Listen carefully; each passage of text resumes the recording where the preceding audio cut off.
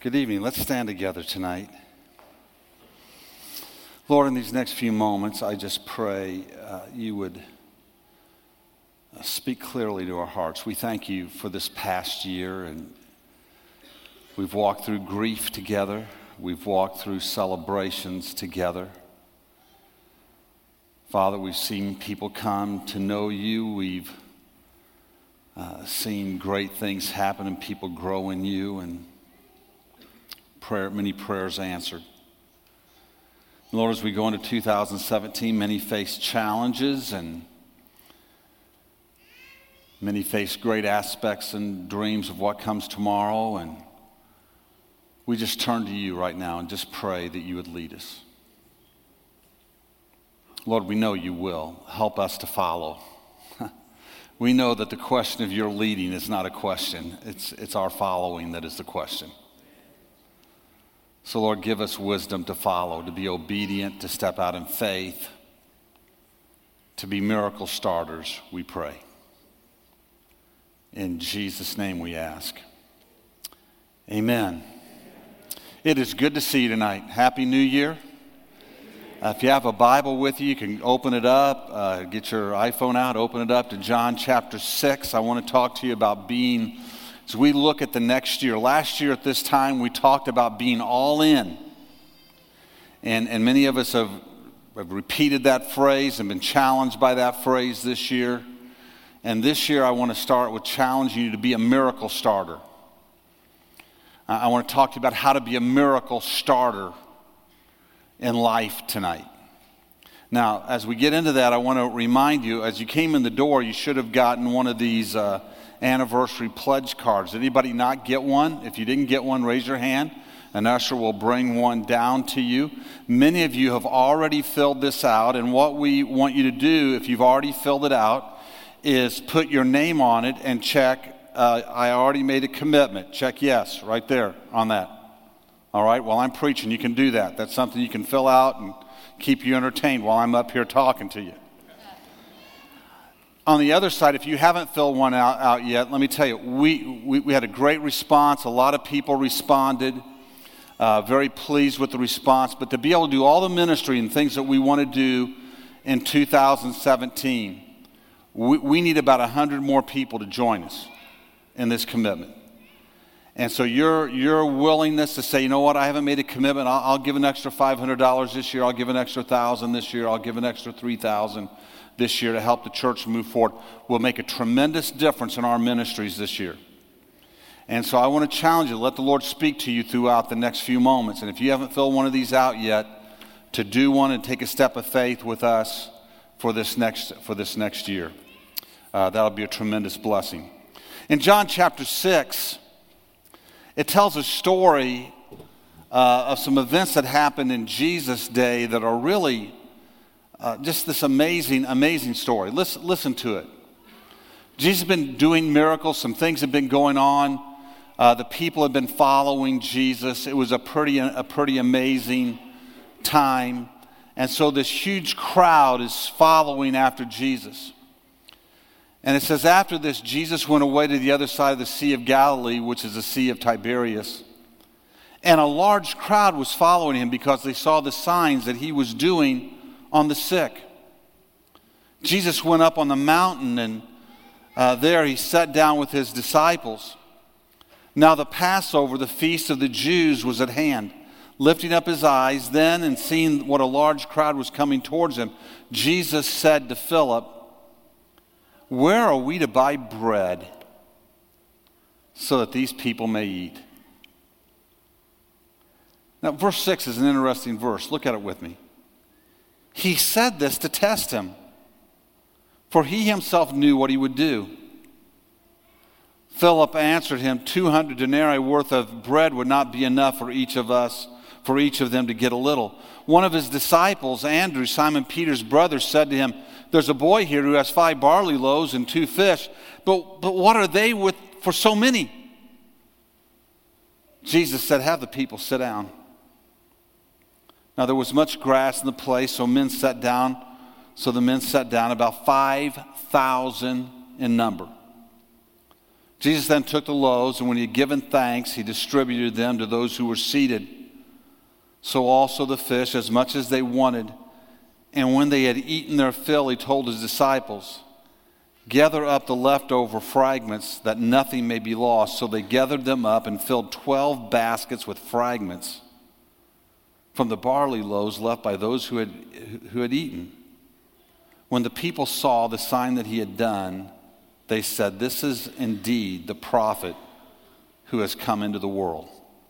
Father, today, let your word encourage us, strengthen us, and move in us today. We just ask you to touch us today, Lord, with your Spirit. And Father, bring us alive in you in Jesus' name. Amen. I want your faith to be built tonight. Look at this story just a little bit. First of all, look at the crowd. 5,000 men. We know there were others that had been following after Jesus because of his miracles. They're wanting to see amazing things done. Maybe they need amazing things done in their own life. And at this point in time, they've been following Jesus for such a stretch of time that they needed some food. They needed some sustenance. You have Jesus there. He sees the crowd. He has sympathy on the crowd. He knows their need. No one seems to imply or to think that Jesus is responsible to feed the crowd except Jesus. He sees the need, which is great news for us to understand this, that Jesus sees our needs. He knows the great things that we need, and he's not too busy for the small things that we need. Your need that you face in 2017, he is not unaware of it. He's taken note of it already. Jesus, even at those moments as he saw the need, Jesus, before anybody said anything, before anybody asked for anything, Jesus intended to meet the need. His intention was to take care of these people. It's great to note that Jesus had the power to meet the need. It wasn't a question in his mind of what he was going to do and how it was going to get done, and that the ability was there to get done. They didn't know he had the power to meet the need. They weren't aware that he had that kind of power, he'd do that kind of thing. But he had the power to meet the need. And we take note in this story that a little is enough in Jesus' hands. Many times to us, the thing that seems to be coming our way doesn't seem to be enough. But in Jesus' hands, it's always enough. But I also find it interesting that Jesus put some of his leaders to a test.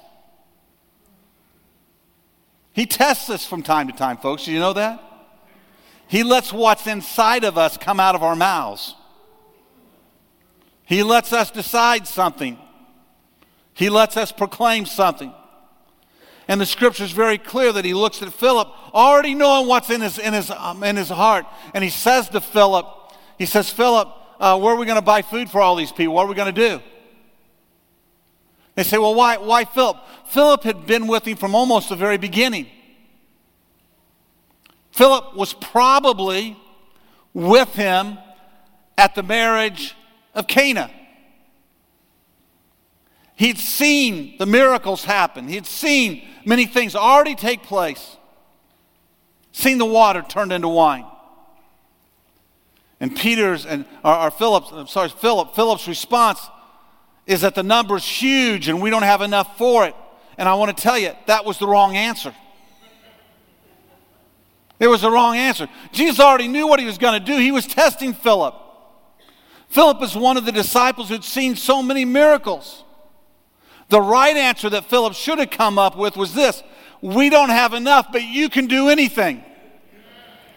Christian, that's the answer that's got to be down in our heart. Hey, I don't have enough to fix this, but God, anything's impossible with you. I don't have the answer for my wayward son or my wayward daughter, but you do.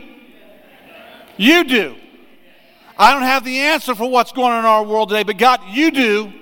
You've got the answer. That needs to be embedded deep down in our spirit. Whatever you're facing, God, the doctors don't have an answer today, but you do. You've got an answer. I know you have an answer. There's power in your hand. And whatever you want to do, you can do it. That's the right answer. That's the answer he needs to get. Philip hadn't gotten it yet. He'd seen a lot of stuff. He'd witnessed a lot of stuff. He'd been around Jesus a lot. And when Jesus looks at him and puts him to the test, he looks at him and he says to him, what are we going to do? Where are we going to buy things? And Philip just misses it. He swings and it's a strike. We don't have enough money for this. How many miracles have been stopped because somebody said we don't have enough money for this? How many miracles in people's lives have been stopped? Christians' lives. Because they look and they say, I don't have enough money to tithe. I don't have enough money to give a little extra. I don't have enough money for that. How many miracles get stopped because we make the same mistake as Philip? We don't have enough for this. Now, Andrew gets a little closer. And Andrew's standing there, and he's a bit closer. He says, we've got this little boy over here, and he's got, 5 barley loaves and 2 fish. But what are they in front of a crowd of 5,000 people? He's not quite there either. He's not quite to that point either. And Jesus looks at all that in the middle of that, and he just kind of, probably shakes his head a little bit and goes, when are these guys going to get it? Said, okay, just have them sit down. I'm going to take care of this for you, fellas. Now, I've always been interested because I've read a lot, and I've never come across anybody talking about the boy. Where'd the boy come from? They've been out for days doing stuff, and this boy's there. The crowd had been following Jesus for a while. They're ways from anything. That's part of the problem with getting food. They're ways from anything. Whose boy is it? Is he some relative of one of the followers of Jesus? We don't know. Is he just some curious kid that worked his way up to where the action is? There's kids that do that. They just kind of work their way up to where the action is. Kind of wander through the crowd. I'm kind of thinking in my mind, maybe this is one of these kind of kids, He's there, the action's up there, he's going to get up there and see it. He's small enough, he can squeeze through the legs, he can get up there, and he can be a witness to what's going on. So here he is, this little boy, with a few loaves and a few fishes. Jesus and the disciples and 5,000 men out there that are hungry. And Andrew sees his food. Now, I don't know what you think. I don't think it went this way. I don't think Andrew had been eyeing his food for a while. Like, the kid's got some food? Wonder if I can get that food. Hey, Jesus, he's got some food. Want me to take it from him? I don't think Andrew was ripping the food out of the kid's hands. I think it's more likely that this is one of these kids who kind of, in the middle of it all, didn't understand the enormity maybe even of the moment. And while all this discussion is going on, he's hearing them talk about food. And in my mind, I kind of picture this little kid kind of tugging on Andrew's clothes. And what you want, kid? He goes, I got some food. And Andrew's looking down and he's going, yeah, you do, kid. Good for you. Hey, Jesus, this kid over here, get a load of this, Jesus. This kid says he's got 5 loaves and a couple fish over here. What's that? And Jesus blows our mind by going, it's enough. It's enough. It's enough. And here comes this little boy who now becomes a miracle starter. The only one who really got it right besides Jesus. Right in the middle of this thing. Some of you today are in tight places. Next year, you face some challenges. I want to remind you today, a little's enough. We just have to be willing to share what we have and put it in Jesus' hands. My dad used to tell a story about me when I was little. I don't remember this happening. I've just heard him tell this story a lot of times. I was too little to remember the events. But apparently we'd had a day where we had ice on the ground like we did a few weeks ago. And he and I were going someplace. And as we went out to wherever we were going, out to the car or something, to cross the street or something, he looked at me and he said, "Give me your hand." And I said, "Why?" And he said, "Because if you slip, I don't want you to fall. I want you to have my hand. I'm going to protect you. There's ice on the ground." So I'm this little kid, I give my dad my hand, and we're walking down the street. He said it wasn't far down there that he slipped. About lost his balance. He's doing everything he can to stay on top, on his feet. And finally he gathers himself. He doesn't fall. He stays on his feet. All the while he's been holding my hand. And when he got back on his feet, I looked up at him and said, "Good thing you had my hand."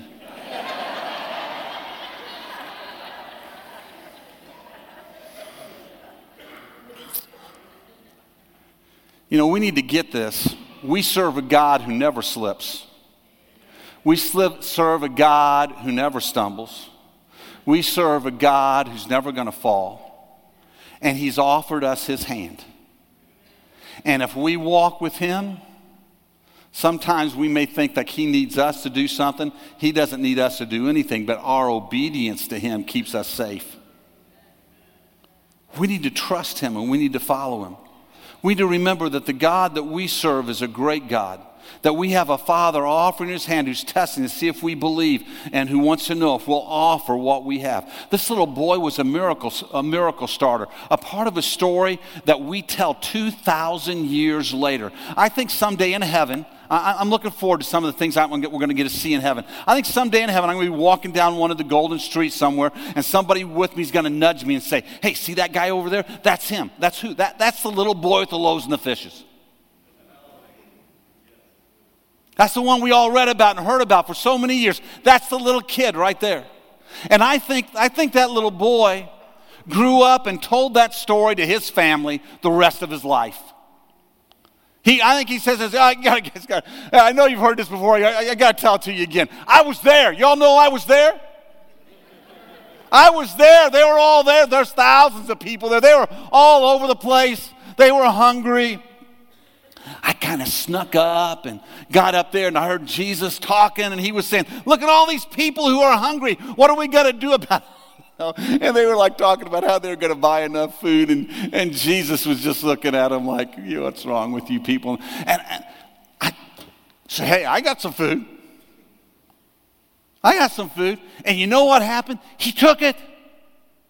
He took the food. And they had everybody sit down. And he began to pray and break it. And it never ran out. I stood there watching basketful after basketful after basketful until everyone was filled and they collected more than I had given him in the first place. Now, what do you think? Do you think I believe he's the Son of God? You bet I do. I saw what he did. See, he got to be a part of a miracle. He got to be a part of something that only God could do. So we head into 2017. My question for you is, are you willing to be a miracle starter this year? Are you willing to let God use you to do something special? Do you want to be a part of some life-changing God stories this year? Are you willing to be involved? I'll tell you, it takes some courage. It takes some boldness. It takes a willingness to say, "I may not have anything else to eat after this is done, but here's what I've got. Let's see what God does." I was talking with Bob Purvis earlier this week, and he and Lorna had been out told him today I was going to share this story. He and Lauren had been out to eat. And there was a man sitting alone that was pretty distraught. I think he was even weeping. And they felt like they should say something to him to encourage him, but before they could get to him, he got up and he left. They thought they'd missed the chance. But as they were leaving the restaurant, they saw him sitting out in the parking lot in his car. And Bob said, I'm going to go for it. I'm going to go for it. And he walked over and he told them, he said, I couldn't help but seeing that you're upset. And I don't mean to get in your business, but I want you to know that God loves you. That God has a plan for you. God's going to get you through whatever this is that you're facing.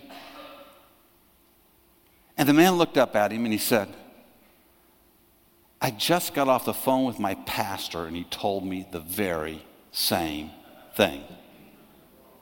Now, what do you think? Do you think God wanted that man to get a double dose of that message? He was going through something that had him broken, and God wanted him to know loud and clear that God had this thing. He was smart enough to call his pastor, and he got a good message from his pastor. And he's sitting there just kind of soaking it in when God sends Bob over to knock on his window and say, man, I don't want to butt into your business, but I just felt like I've got to say this to you. You know what? That's a miracle in that. That's God intervening in somebody. Just a little small way where somebody's walked across the parking lot and said, man, I don't want to butt into your business, but maybe God's got something for you right here. See, we just have to be willing to let the Spirit of God use us. Here's what I found about people over the years as I've been a pastor. Some are just resistant to God. I don't understand it. They want to do their own thing. They don't want to follow God. They want to ignore the reality of God. Some people are just resistant to God. Those people usually are not at church on New Year's Eve.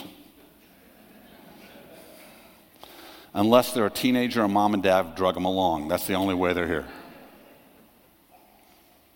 Some are aware of God. They believe in Him. They want to go to heaven. They just don't want God to mess with their lives too much. They just don't want the reality of God to begin to alter them too often. So, you can talk to them about tithing. You can preach about it week after week after week. They're not going to hear it. They're definitely not going to do it. You can talk to them about developing a prayer life. And they may pray at church time and they may pray over a meal, but they're not going to go shut themselves in alone with God. They're just not going to let God, the reality of God, impact them that much. You can talk to them about prayer and at times of desperation, maybe. You can talk to them about reading the Bible, but their Bible's going to be pretty bleak when you open it up. You can talk to them about coming on a Wednesday night to grow in discipleship and to learn about God. And they're going to sit in church and go, boy, that's great. The church is doing great things. I'm not coming. I'm not going. You can talk to them about being in small groups or being in ministry, and in the back of their head, they're just sitting there going, that is not happening. You're not getting me to do that. I want to get to heaven. I want to be confident that I'm a Christian. But don't ask me to go too far. And that's where they leave. And only God will know the final judgment upon that person. This person wants enough of God to make it to heaven, but he's never going to give up the loaves and the fishes.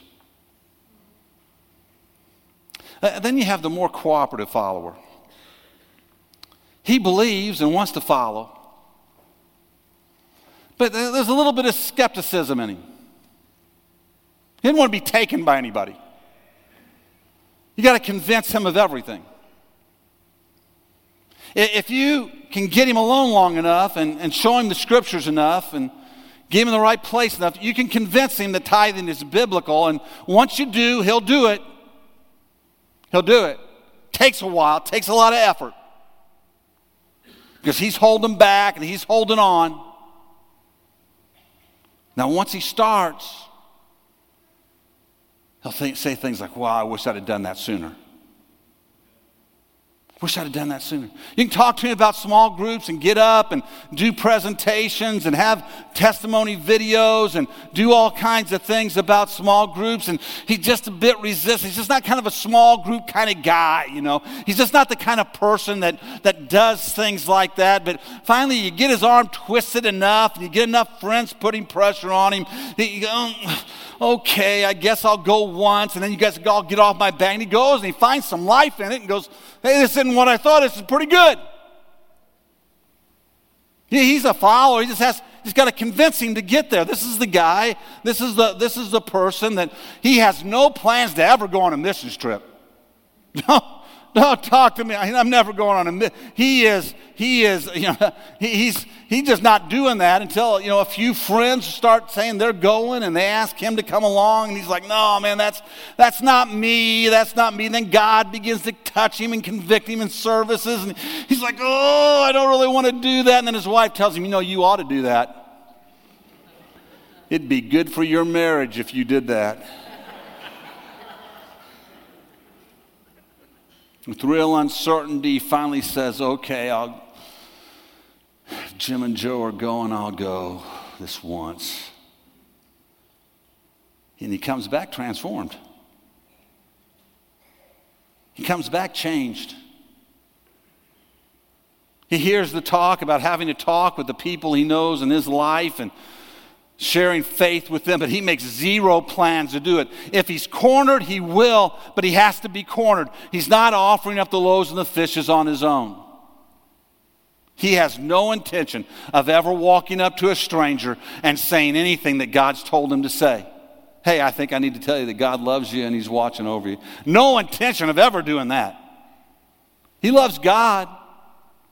If absolutely cornered, be absolutely getting convinced, he'll be obedient because he loves God.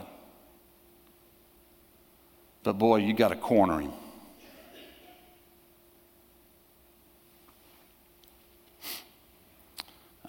There's another type of follower of Christ.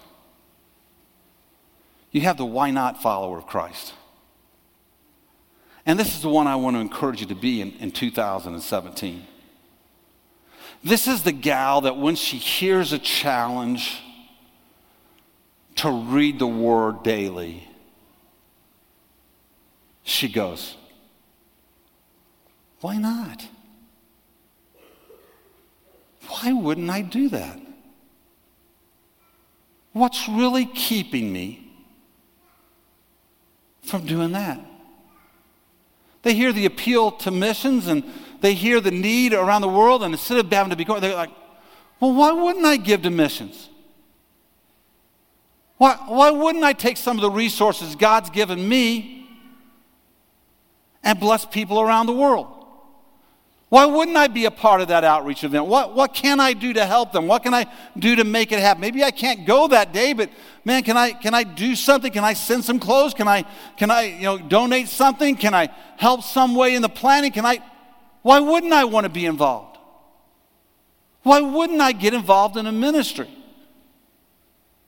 Why wouldn't I find a place to serve in the church I say I belong to? Why wouldn't I step up? Why wouldn't I? It's worship time. Why wouldn't I worship? He saved me. Heaven's my home. He's with me. Why wouldn't I with all of my heart lift my hands to him and worship? Well, I wasn't raised that way. Why weren't you raised? Be raised a new way. See a new thing. Why wouldn't you worship God with all of your heart? Why wouldn't I have the talk with people I love that are going to spend eternity someplace? What on God's green earth am I so afraid of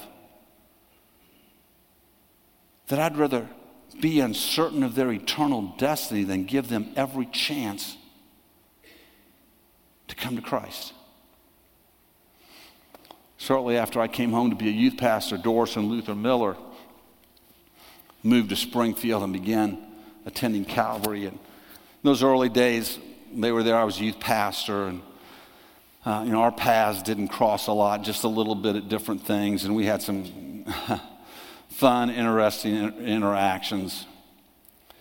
And I remember after a number of years, Luther told me one day, he said, Pastor, the first time your dad had you preach on a Sunday morning, I thought, I don't know if this guy's got it for adults at all. He said, but now I know. I'm here to help you. Luther was they had to move back to Kansas this last year. But he and Doris became pillars in this church and great examples of why not believers. There's church on Sunday night, why wouldn't I go? There's small groups, why wouldn't I be in one? Now, we're doing an outreach, or we're having missions, why wouldn't I be a part of that? They were why not believers. See, what kind of a believer are you? What kind of a believer or what kind of a way are you? Miracle starters are why not believers. Why wouldn't I do that? For what purpose can I come up with that I wouldn't be a part of good things when they happen and want to offer things and offer the loaves and the fishes? My grandfather was raised Roman Catholic. Through a really tough set of circumstances and some health issues and his first wife's life, who would eventually die from these things, he ended up moving to the Midwest. And they got involved with a tent evangelist back then. It's where he really came to know Christ as a Savior and became a Spirit-filled believer.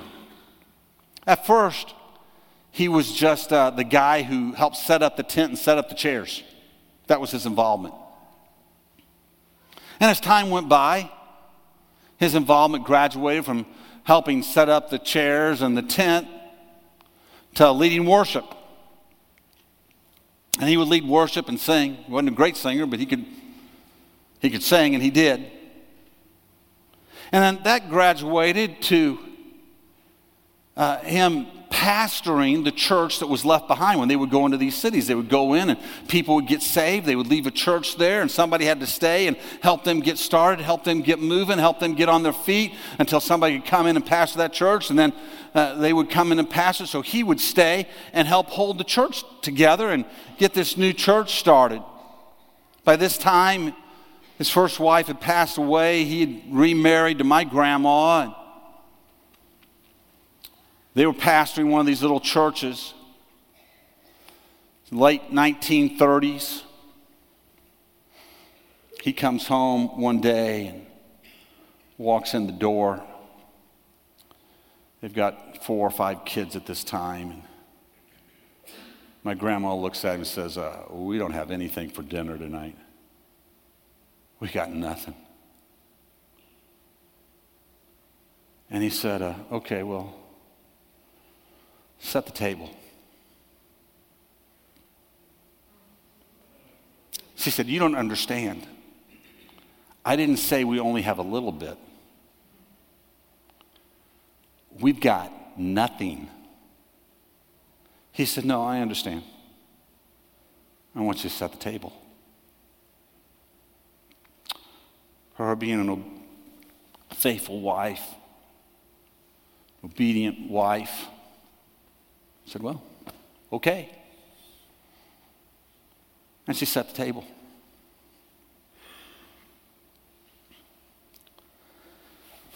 He gathered the kids in after the table was set and sat them all down and sat her down. And he sat down at the head of the table, and bowed his head and said, God, you're our provider. Just sitting here thanking you right now for what you're going to provide for us tonight. How you're going to take care of us tonight. You're a great provider. While he's praying, there's a knock on the door. They get up and they walk to the door, and there's these 2 ladies they've never seen before, will never see again. They're from 2 states over. They're in Illinois. My grandpa and grandpa are. They're from Ohio. And as he opens the door, he goes, can I help you? They said, yeah, we're looking for a preacher named Pano. He said, you found him. What can I do for you?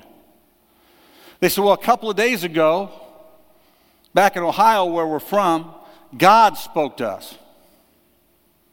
And he told us to drive over to this city to find a preacher named Pano, that he needed some food. We've got some food for you out here in the car. And they walked out, and the back seat was loaded with food. The trunk was loaded with food. And they carried that food. Now, you got to realize, this was back before the internet where you could get on and say, is there really a preacher in that city named Pano? Couldn't do that back then. You couldn't get on the directory system. Is there anybody in that city named Pano at all? No, you couldn't do that back then. There were no interstate highways to drive. These two ladies over in Ohio praying one day, God said to them, hey, I've got a preacher over in this town over here. I want you to drive over there. I want you to fill your car up with groceries. I want you to take it to them. I want you to bless them. And they got in their car. They started driving through all these little towns and little communities. And at just the right moment, at just the right hour, when our family was sitting at the dining room table with nothing on the table but plates and forks and knives, a knock comes on the door, because God's timing is always perfect.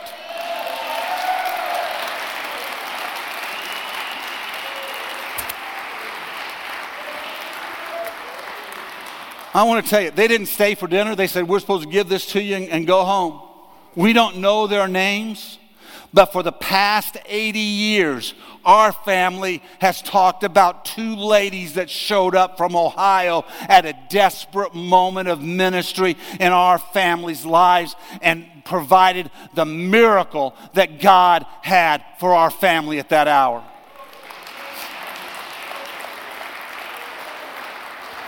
I've heard that story told since I was a young boy from different family members who sat as kids around that table.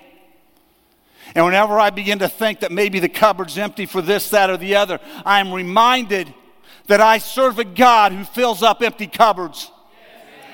I serve a God who shows up at just the right time. I serve a God who meets our need if we'll be faithful. If we'll put our faith in Him and trust in Him, He will supply when it's time for it to be supplied. And yeah, give the Lord a clap offering.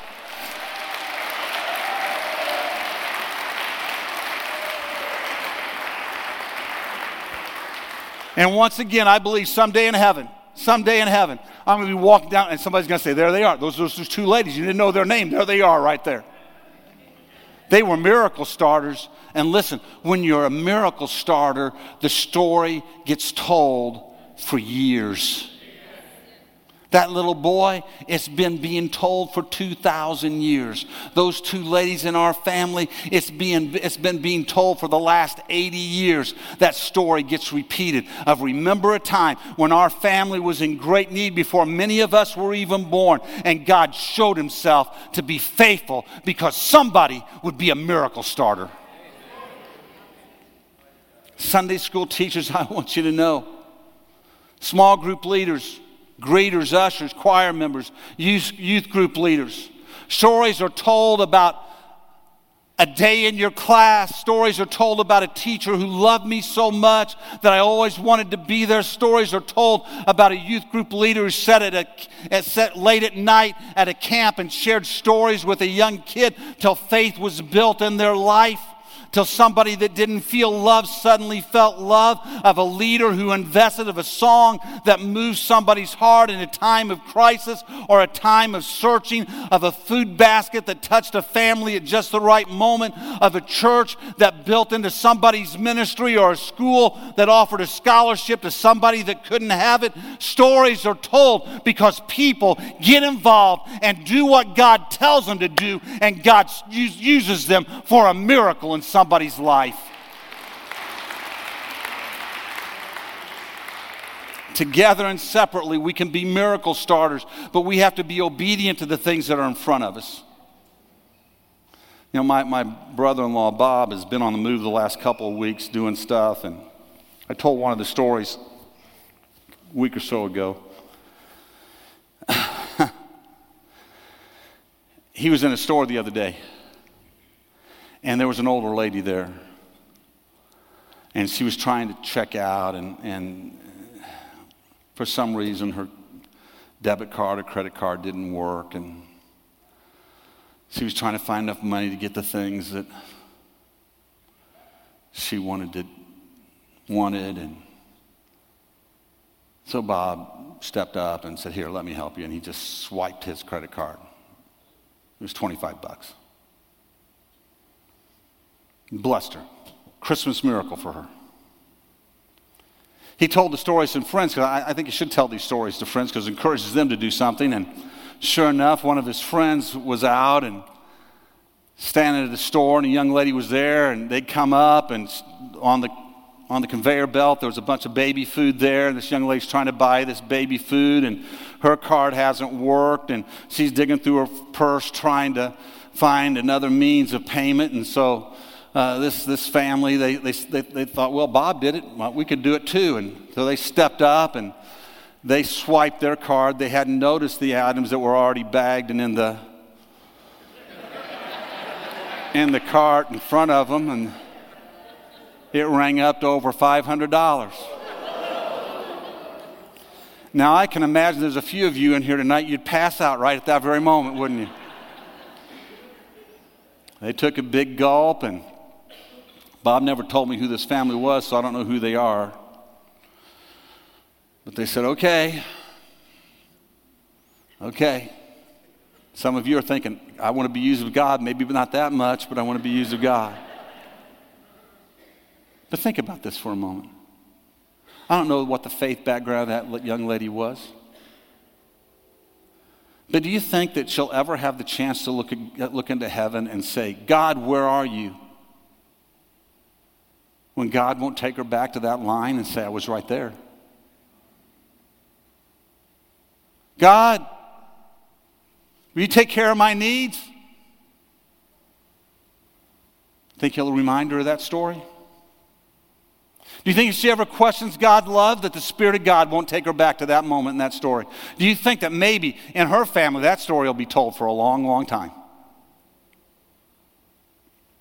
Listen, if you want to be a miracle starter, it may require a few barley loaves. It may mean walking across a parking lot to a window of a stranger and saying, hey, I think I need to tell you that God loves you. It may mean buying a meal for somebody. It may mean giving a pledge that makes a ministry happen. It may mean a missions trip to go someplace that you'd never dreamed of going. It may mean a meal bought. It may mean hearing God and looking for a family and blessing them. It may be small, and it may be the most generous gift you've ever given to anyone. But to be a miracle starter, you have to hear God and obey.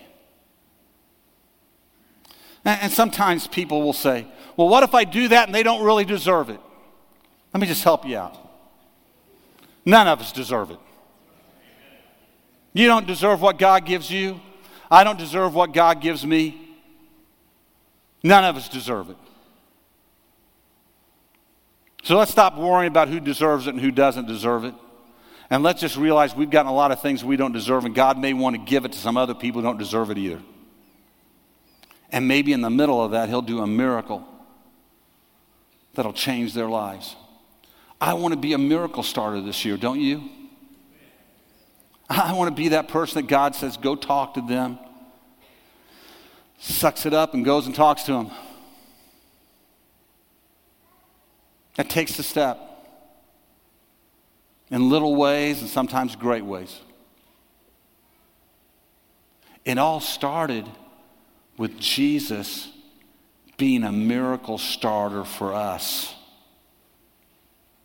Coming to this earth, giving his life, dying on the cross, so that anyone who would call on his name could be saved.